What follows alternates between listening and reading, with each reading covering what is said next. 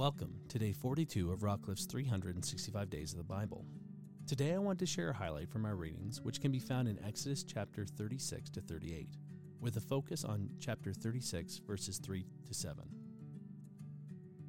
And they received from Moses all the contributions that the people of Israel had brought for doing the work on the sanctuary.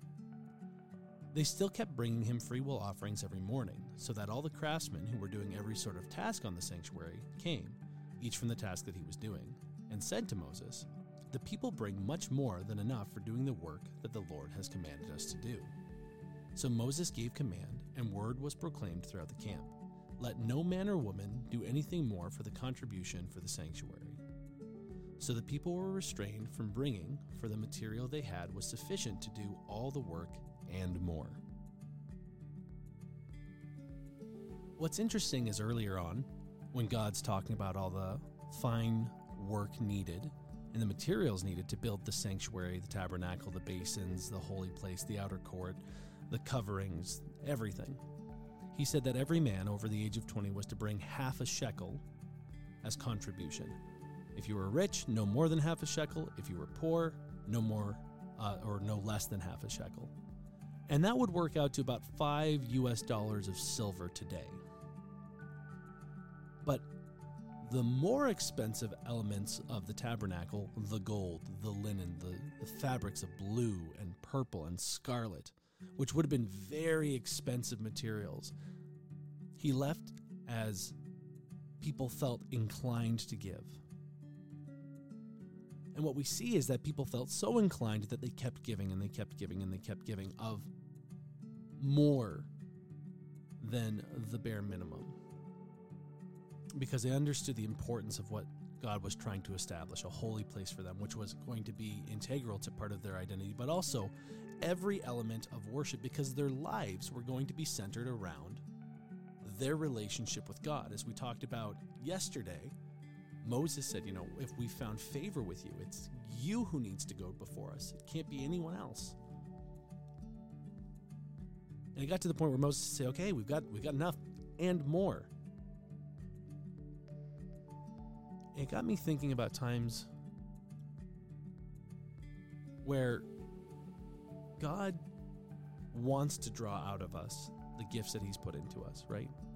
And sometimes the only thing that's holding us back is ourselves, right? And it might be we're tired, we're exhausted.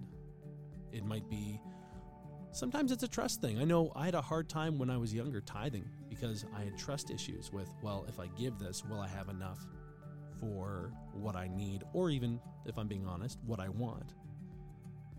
And what I found is, and I don't mean this in a manipulative way, but you really can't outgive God. And I don't mean, if you give God above and beyond what you can financially afford, he's going to give you back 10 times more.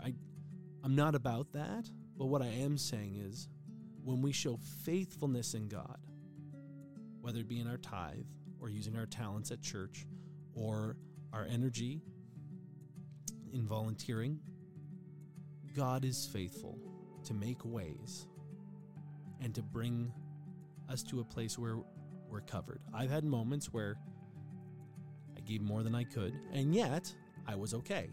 Either some groceries were discovered, or when I was in school, a textbook just randomly showed up one day, one that I needed.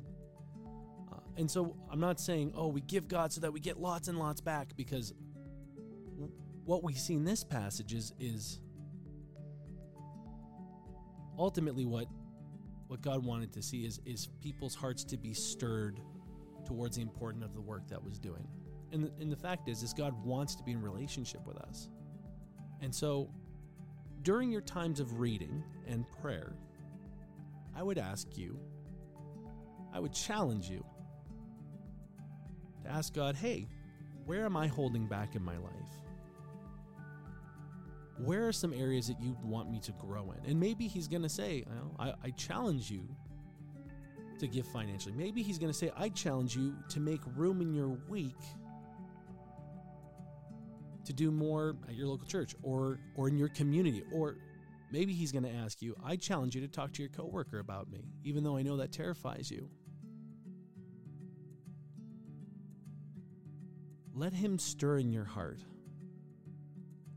But be prepared, because if he stirs in your heart, bring forth what he's asked. And I pray that you would feel the peace and the courage to do so. May you be encouraged by the word and built up in the Spirit. Thanks so much for joining us, and join us again tomorrow for another highlight. And until then, be blessed.